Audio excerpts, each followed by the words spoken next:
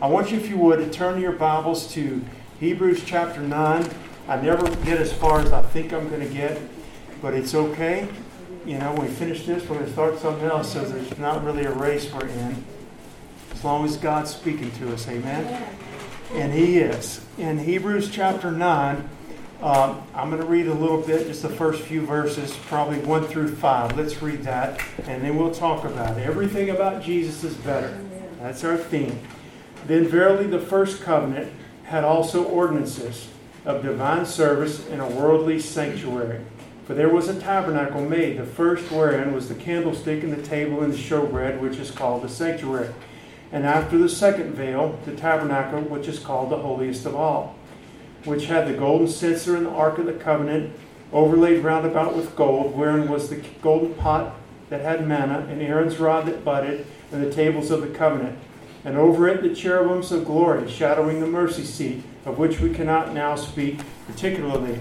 Again, the comparison is between what was offered, the sacrifices of the Old Covenant, the priests of the Old Covenant, the priesthood of the Old Covenant. Today we're going to look more at the tabernacle of the Old Covenant as opposed to the real tabernacle, which is the heavenly tabernacle. And last week, y'all, I thought, to me, I know they've all been wonderful, but to me was like a key message in this study on Hebrews. Not that it was the best or anything like that, but I really spent a lot of time, I think the Lord wanted me to, talking about the law and the purpose of the law and the difference of the law, what were the weaknesses of the law or the weakness of the law, and talking about that and comparing it to what we have in Jesus, just specifically the law.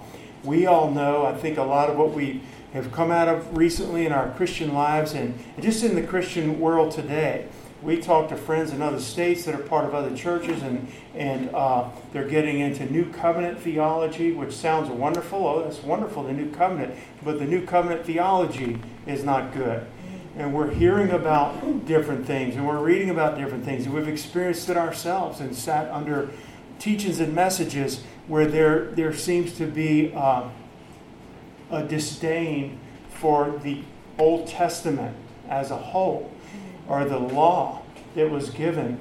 And I just don't think, and I know I've said it, I don't think it's biblical. I don't think it's the right spirit or attitude at all.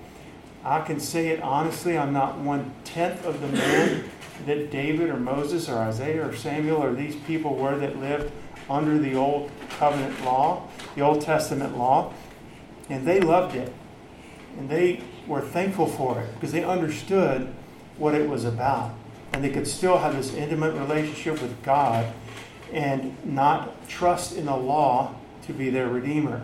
They trusted in God to be their Redeemer and trusted in God to be their righteousness and to provide that righteousness. I always think of that scripture where David says, sacrifices and burnt offerings thou wouldest not, or I would give them to you. I know I'm combining two psalms here really, but really he said the sacrifices of God are a broken spirit, are broken in a contrite heart, O God, thou wilt not despise. But yet he loved the temple, or the tabernacle in his day. He loved going into the sanctuary of God. He loved the laws of God, the precepts of God. He said, by it, you've led me and guided me. Before I knew your word, I went astray, and you afflicted me and taught me through your word. And he just talked about how wonderful it was. So I just think it's right to understand that everything in Jesus is better. It's better because he was the promised one that all those types and shadows and figures foretold would come. And he did come and he fulfilled it. And like Matthew Henry said that the Old Covenant is of no more use in gospel times, that's our times, than candles are when the sun has risen. Okay? And you just picture it, and I used the example last week, a bright day like today, candles outside in the front yard are not going to do a whole lot of good. Get on and enjoy the sunlight, right? And so the comparison is not between evil and good. The comparison is between the Old Covenant law and a better covenant. The types and shadows and then the real. The types and shadows and then the fulfillment of those types and shadows. So that's really the comparison. And to remember, and I'll say it over and over, to understand that the purpose of the law was never to be the Savior. God didn't say, this is what I'm going to give to men by which they'll make it to heaven. This old covenant law is what I'm going to give to men, whereby they're going to become righteous in my sight, and I'm going to fit them for heaven. I'm going to save them by this law. He never said that. He didn't say that. There were blessings that came from keeping the law. They were genuine. They were real. And there was sacrifices under that system where God made atonement for their sins. But true forgiveness comes from the Lord. Old Testament and New Testament. Okay? So let's look at this. The comparison between the first covenant that had ordinances and a divine service and a worldly sanctuary. The first covenant, it's not, as I said, it's not the first covenant ever made. There was covenants with Abraham and covenants with Noah, but the first covenant here is speaking of the one with Moses, where the 10 Commandments were given to Israel and to Moses, and the law was given. Okay, service here in the King James service, it means worship. It means to give honor to someone that it's due. To give honor to someone that it's due. The ordinances here that are spoken of simply means the ceremonies or the rites. The ceremonies are the rites. And when it says here that first law and that first covenant, there was a worldly sanctuary. Worldly here is not meant to be like, oh, that person's really worldly. In other words, like sinful and indulging in the things of the world. It simply means earthly. It means a physical, earthly tabernacle. So that first tabernacle that was given, that Moses had built according to the plan that God gave him, was the sanctuary. That was the sanctuary, and it was worldly in the sense that it was just made out of the things it was made out of. We're going to talk about it here in just a little bit. But it says there were different rooms. Now the tabernacle itself, and I was kind of surprised, I guess, I always think of the temple, the Solomon's temple. And it was big and it was glorious and the dimensions are huge. If you ever seen models and maps of it, and it shows like a little replicas of people walking in the court or wherever, and they look like ants. The temple was big, but the tabernacle really wasn't. The dimensions were 45 feet long, 15 feet wide, and 15 feet high. This room is wider than 15 feet right here. So that first tabernacle, it was also something that they would move. They'd pack up and they would move from place to place as God moved them. But still, it was 45 feet long, 15 feet wide, 15 feet high. And I want to just read a little description of it from some studying that I was doing. And it says there was an outer court, okay? And the area around the tabernacle was called the outer court. It was enclosed with a fence consisting of bronze posts and then linen cloth stretched between it.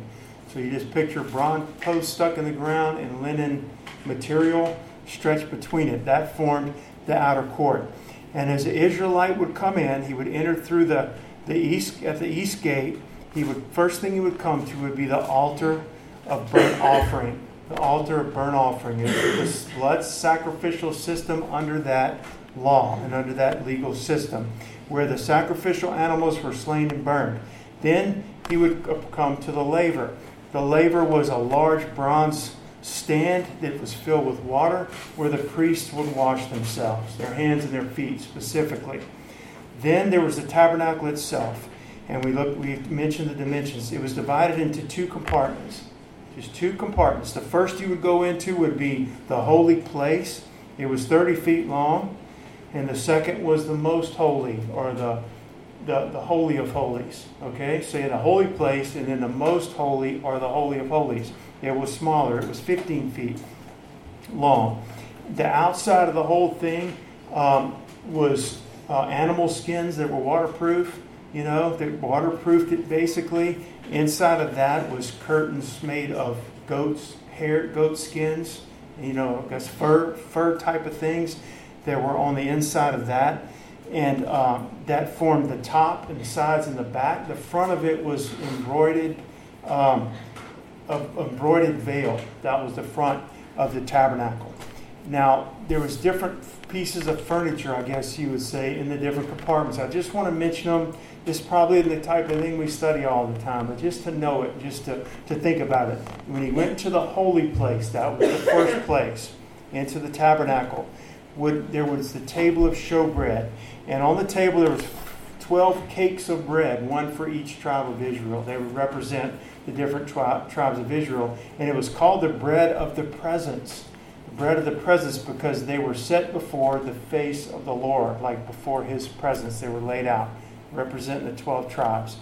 And Jesus is the bread of life. There's so many comparisons. I'm not the expert on it and don't claim to be.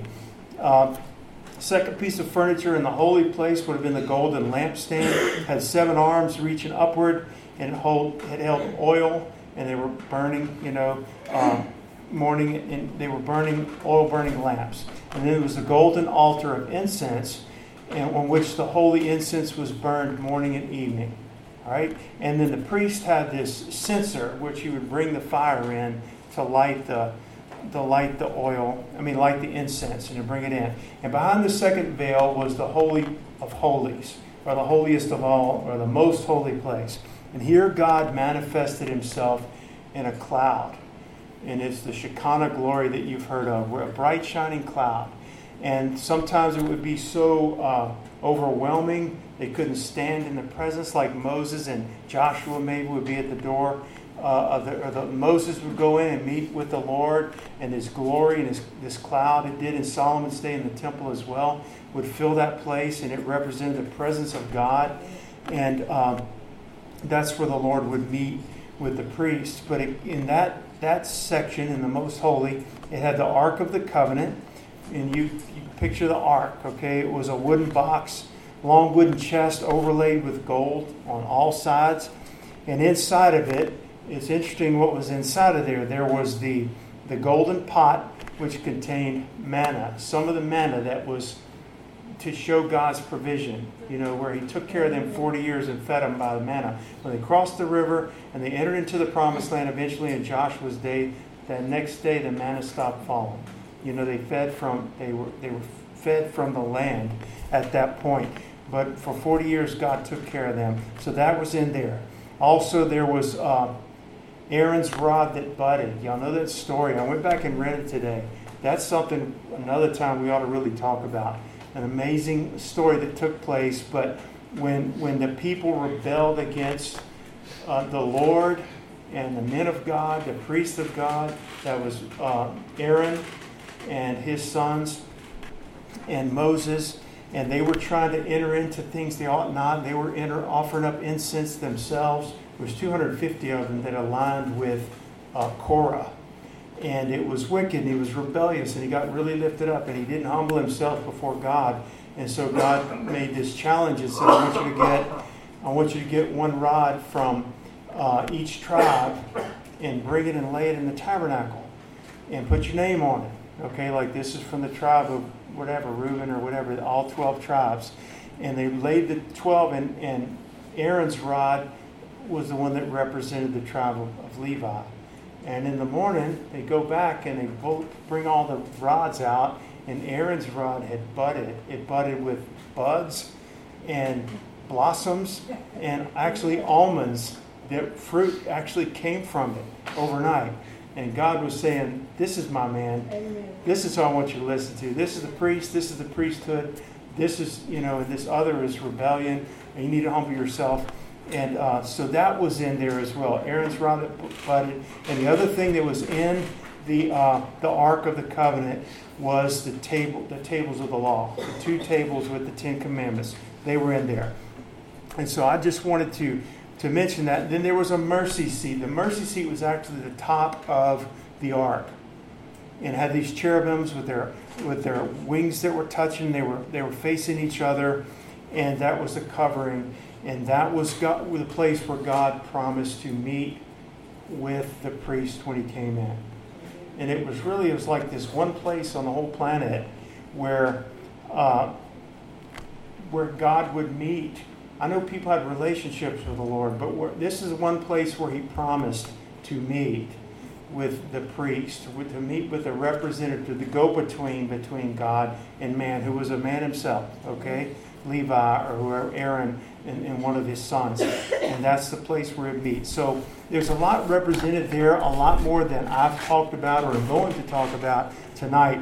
But that tabernacle was in use, and it was the sanctuary from the time God gave the plans, and it was built at Mount Sinai, where they were encamped around Mount Sinai, the children of Israel, in the wilderness. They hadn't gone into the promised land yet. And it stood, and it was used, and it was picked up and set up from place to place until the building of Solomon's temple. Okay? David had prepared the way for the temple. It was actually completed in Solomon's day. And so the tabernacle was not used anymore after that. So I just wanted to spend a little time on that. But I want you to read back in Hebrews. Let's pick up in verses, let's read 6 through 9. Now when these things were thus ordained, the priests went always into the first tabernacle, that was the holy place, accomplishing the service of God. But into the second, that was the most holy place, went the high priest alone, once every year, not without blood, which he offered for himself and for the errors or the sins of the people. The Holy Ghost is signifying that the way into the holiest of all was not yet made manifest, while as the first tabernacle was yet standing, which was a figure for the time then present, in which were offered both gifts and sacrifices that could not make him that did the service perfect as pertaining to the conscience. That's very important. We're going to go back to it, but you understand it was the Day of Atonement is what it's called. And in the Hebrew is the Yom Kippur. It's the Day of Atonement, one time a year, and that was the priest only. Nobody else but the high priest who was ordained from the tribe of Levi and a descendant of Aaron, that was the high priest, and he went in, and they would never go in on that day without blood. It's the only time they went in, and when they did go in, they would never go in without that blood sacrifice being made.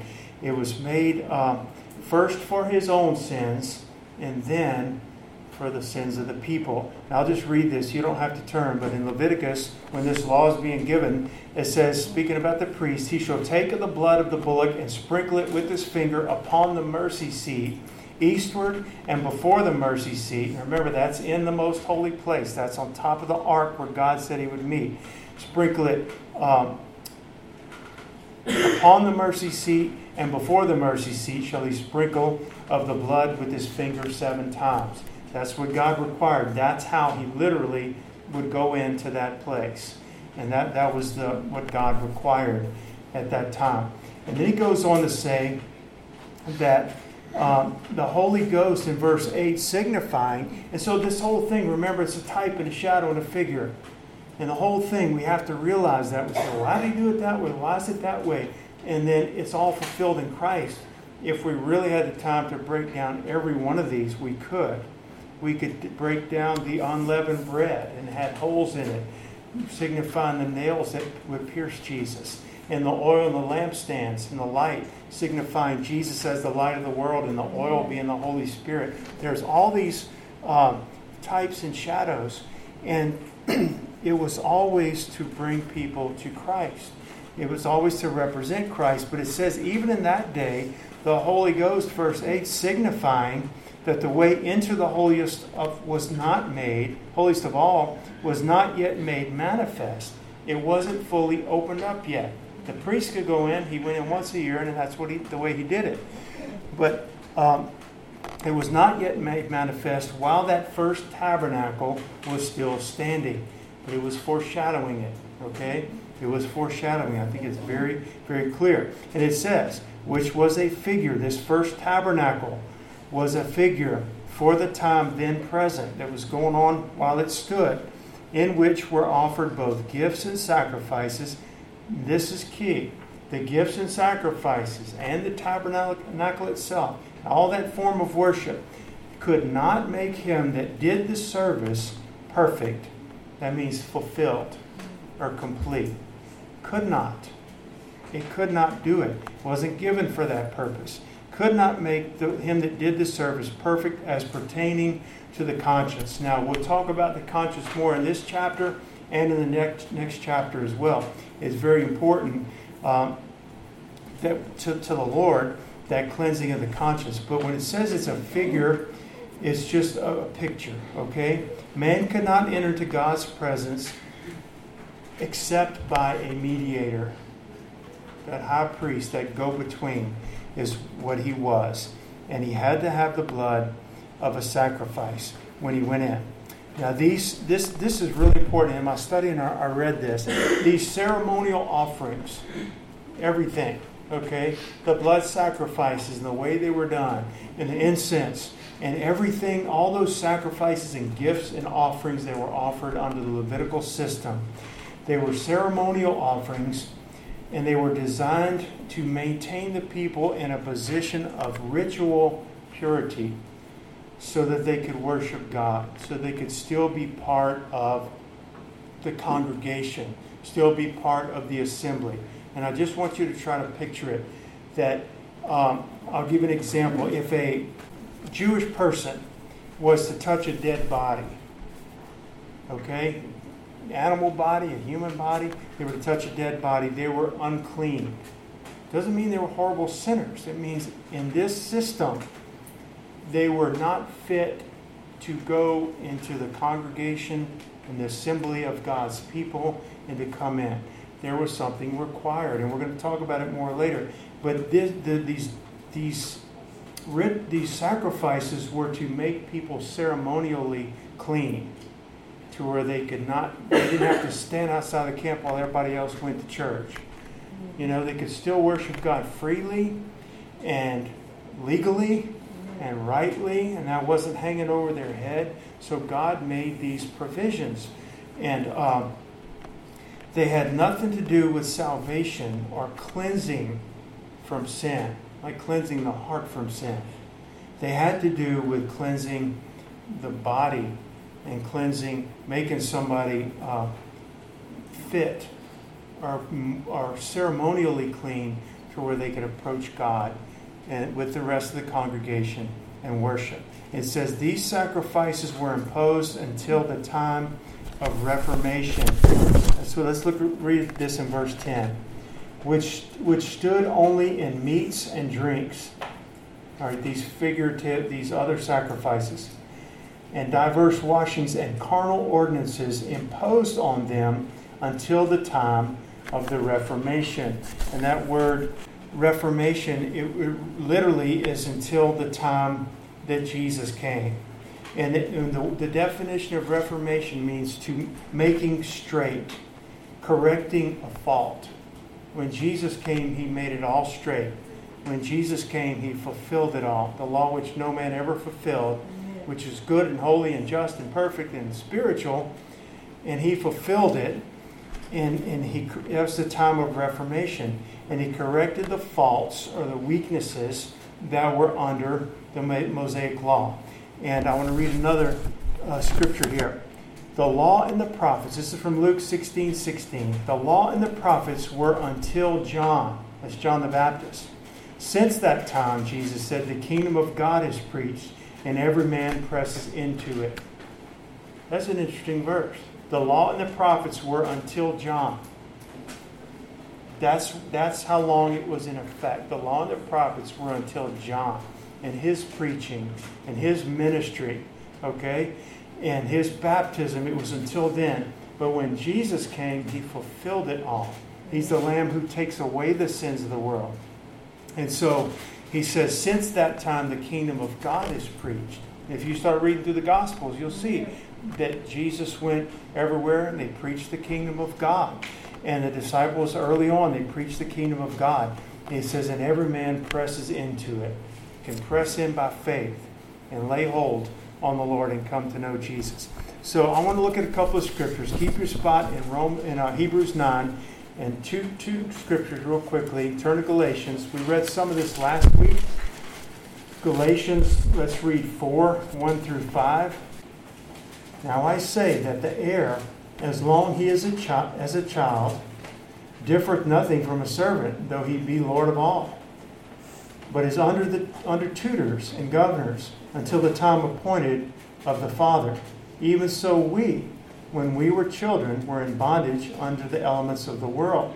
But when the fullness of time was come, God sent forth his Son, made of a woman, made under the law, to redeem them that were under the law, that we might receive the adoption of sons. And so he's saying there was a time for the law. There was a time for the law, okay?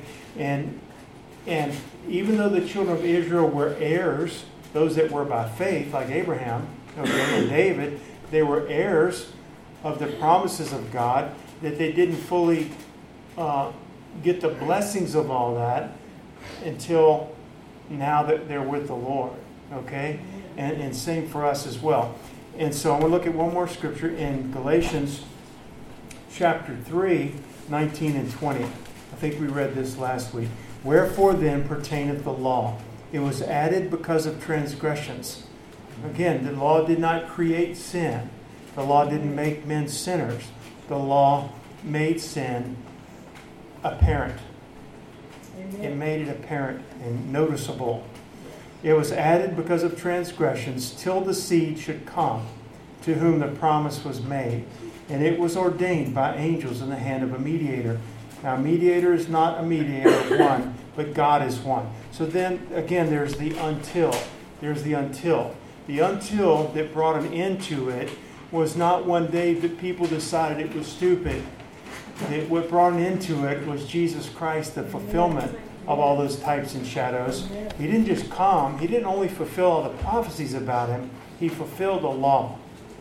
And he fulfilled all righteousness. Remember, he told John the Baptist, you go ahead and baptize me. Suffer it to be so, to fulfill all righteousness.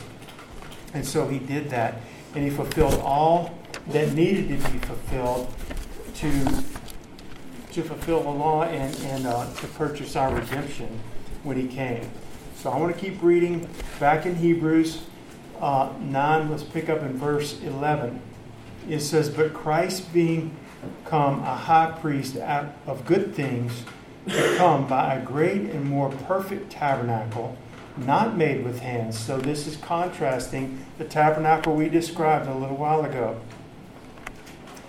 Not made with hands, that is to say, not of this building, neither by the blood of goats and calves, but by his own blood he entered in once into the holy place, having obtained eternal redemption for us.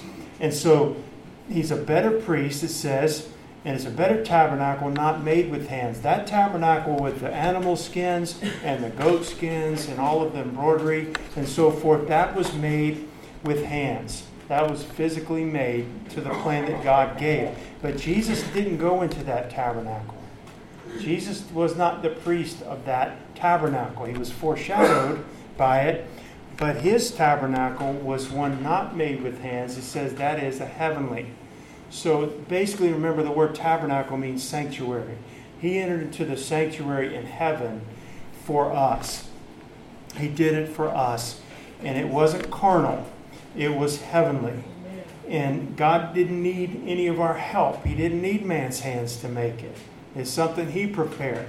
And even Jesus' body, that sacrifice, a body thou hast prepared for me. The Lord prepared himself a sacrifice when he formed by the Holy Ghost Jesus in the womb and brought him forth. That was the body that he prepared. And he has a sanctuary in heaven where the Lord has entered in on our behalf. And so when it says in verse 12, and I love the fact that this is past tense, but he says, neither by the blood of goats and calves. That's the old covenant, right?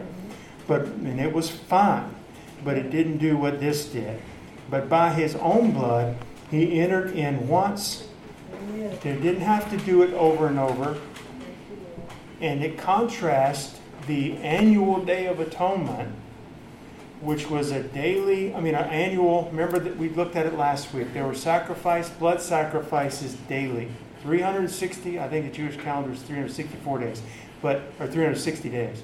I forgot. But there was blood sacrifices made every morning and every night. Some animal was dying constantly, every single morning and every single night. That was just ongoing, okay, for a burnt offering.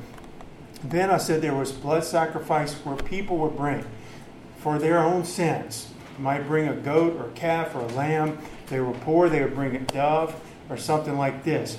But that was constantly going on. But look at what it says in verse 12. He did once.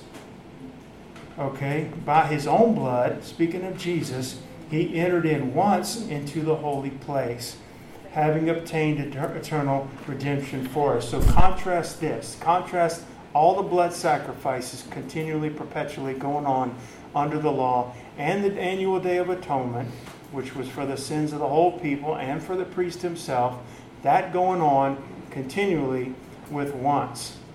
Amen. With once. Okay? And eternal redemption, having obtained, past tense, it's over, it's done. The work that needed to be done to purchase your redemption is done. And it's eternal if we by faith give our lives to Christ and believe Him to be that sacrifice and the long-awaited Messiah, Savior of the world. God fulfilled this on His own without the help of men. He didn't need help. He purchased us with His own blood. Okay? And He obtained that. That simply means He got it for us. He procured it. He got it. Eternal redemption, and we know what redemption is, the price paid to redeem specifically a person from bondage or from slavery. And He did it for us. Amen? He did it for us. And so I want to keep reading just a little bit further and cover this, at least these next three verses. Verse 13 and 14. It says, "For if the blood of bulls and goats and the ashes of a heifer, sprinkling the unclean, sanctify the purifying of the flesh, how much more shall the blood of Christ, who through the eternal Spirit offered Himself without spot to God, purge your conscience from dead works to serve the living God." Now, I'm going to go back to this. The heifer, what is all this about? The blood of bulls and goats and the ashes of a heifer, sprinkling the unclean, it sanctified the purifying of the flesh. And so there was, and I gave that example a little while ago, if an Israelite touched a dead body, they were ceremonially unclean. So what's God's remedy for that? How do they go from being ceremonially unclean and not able to enter into the tabernacle or to worship God, to being clean, ritualistically clean to where they could enter in? It says they would take the ashes, that means it had to be killed and burnt, of a red heifer. And this is interesting, that I heard over the whole history of Israel, that those ashes could be, if you burn a whole big cow, okay, a red heifer, and they would save the ashes from it. And they would just take a little, just dip your finger in it basically to get some ashes on your finger. And it said they would mix it with pure spring water, like flowing water.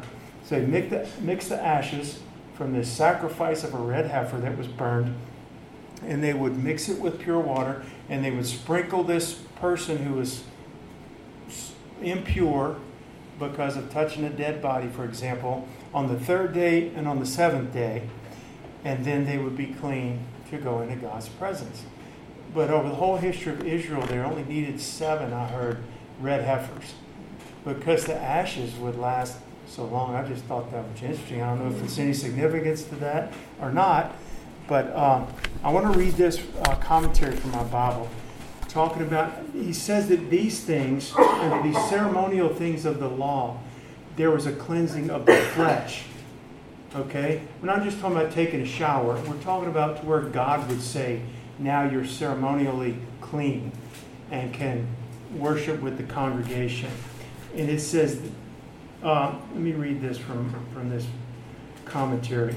"For if these carnal rites and ceremonies set the body apart and ceremonially purify the flesh of defilement, giving it readmission to public worship and freedom from temporal punishment of the law, how much more shall the blood of Christ, through the Holy Spirit, purge your conscience and make you inwardly holy before God?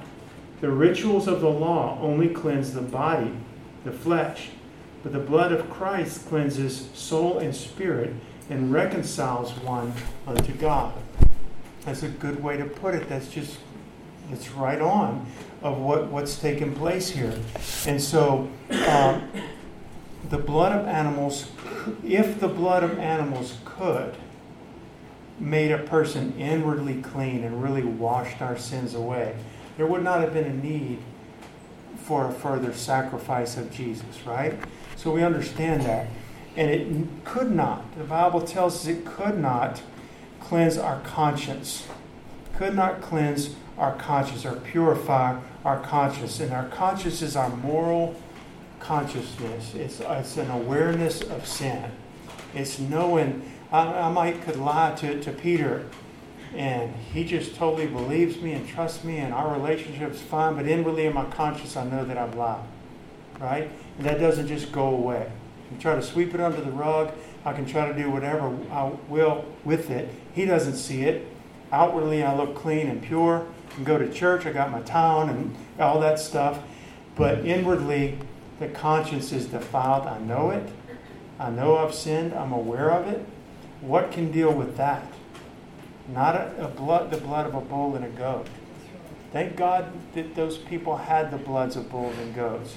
And it was a temporary, remember, atonement or covering for their sin, to where God didn't just bring judgment on them.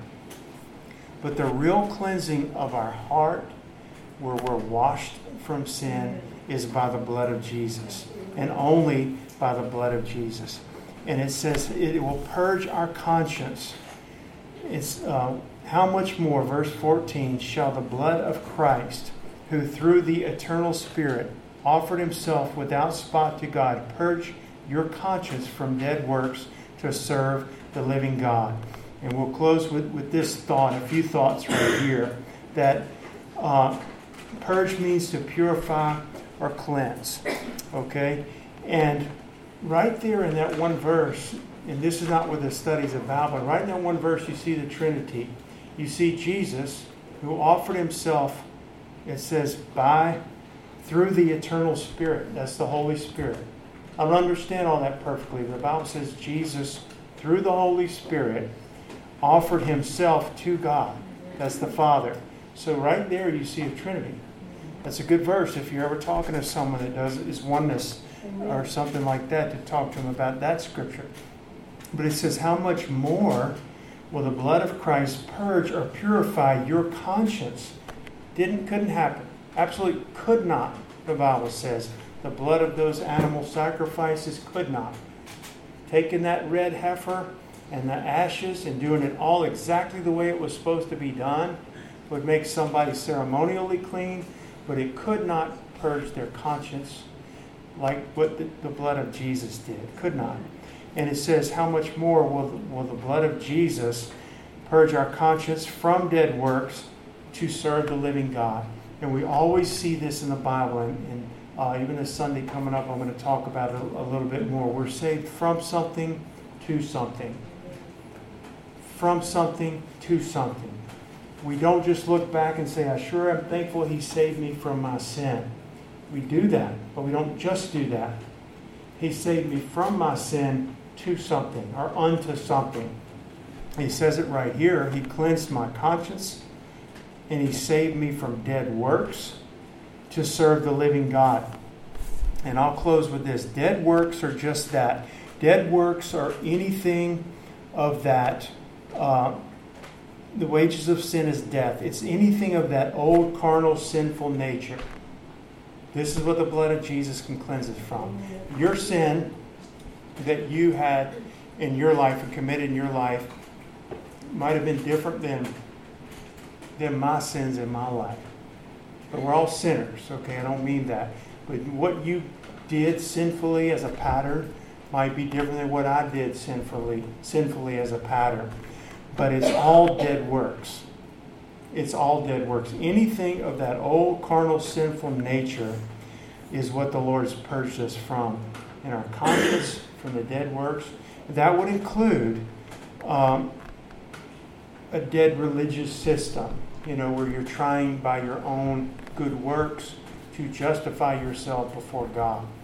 And a good picture of that, when I think about it says that, the Lord said that a priest a Pharisee and a publican went to pray, and that's account that's given there. And the Pharisee says, Lord, I thank you that I fast twice a week and I give tithes of all that I have. What is he? He's justifying himself. And I thank you that I'm not a sinner like other men, and I'm certainly not like this publican over here. That to me, that's not somebody like David who loved the Lord and loved the law and trusted in God and His mercy, okay? That's somebody that was seeking to justify themselves. Look at what I've done. Me. Look at me. Look at my goodness. Look how I've done it. Look how bad they are.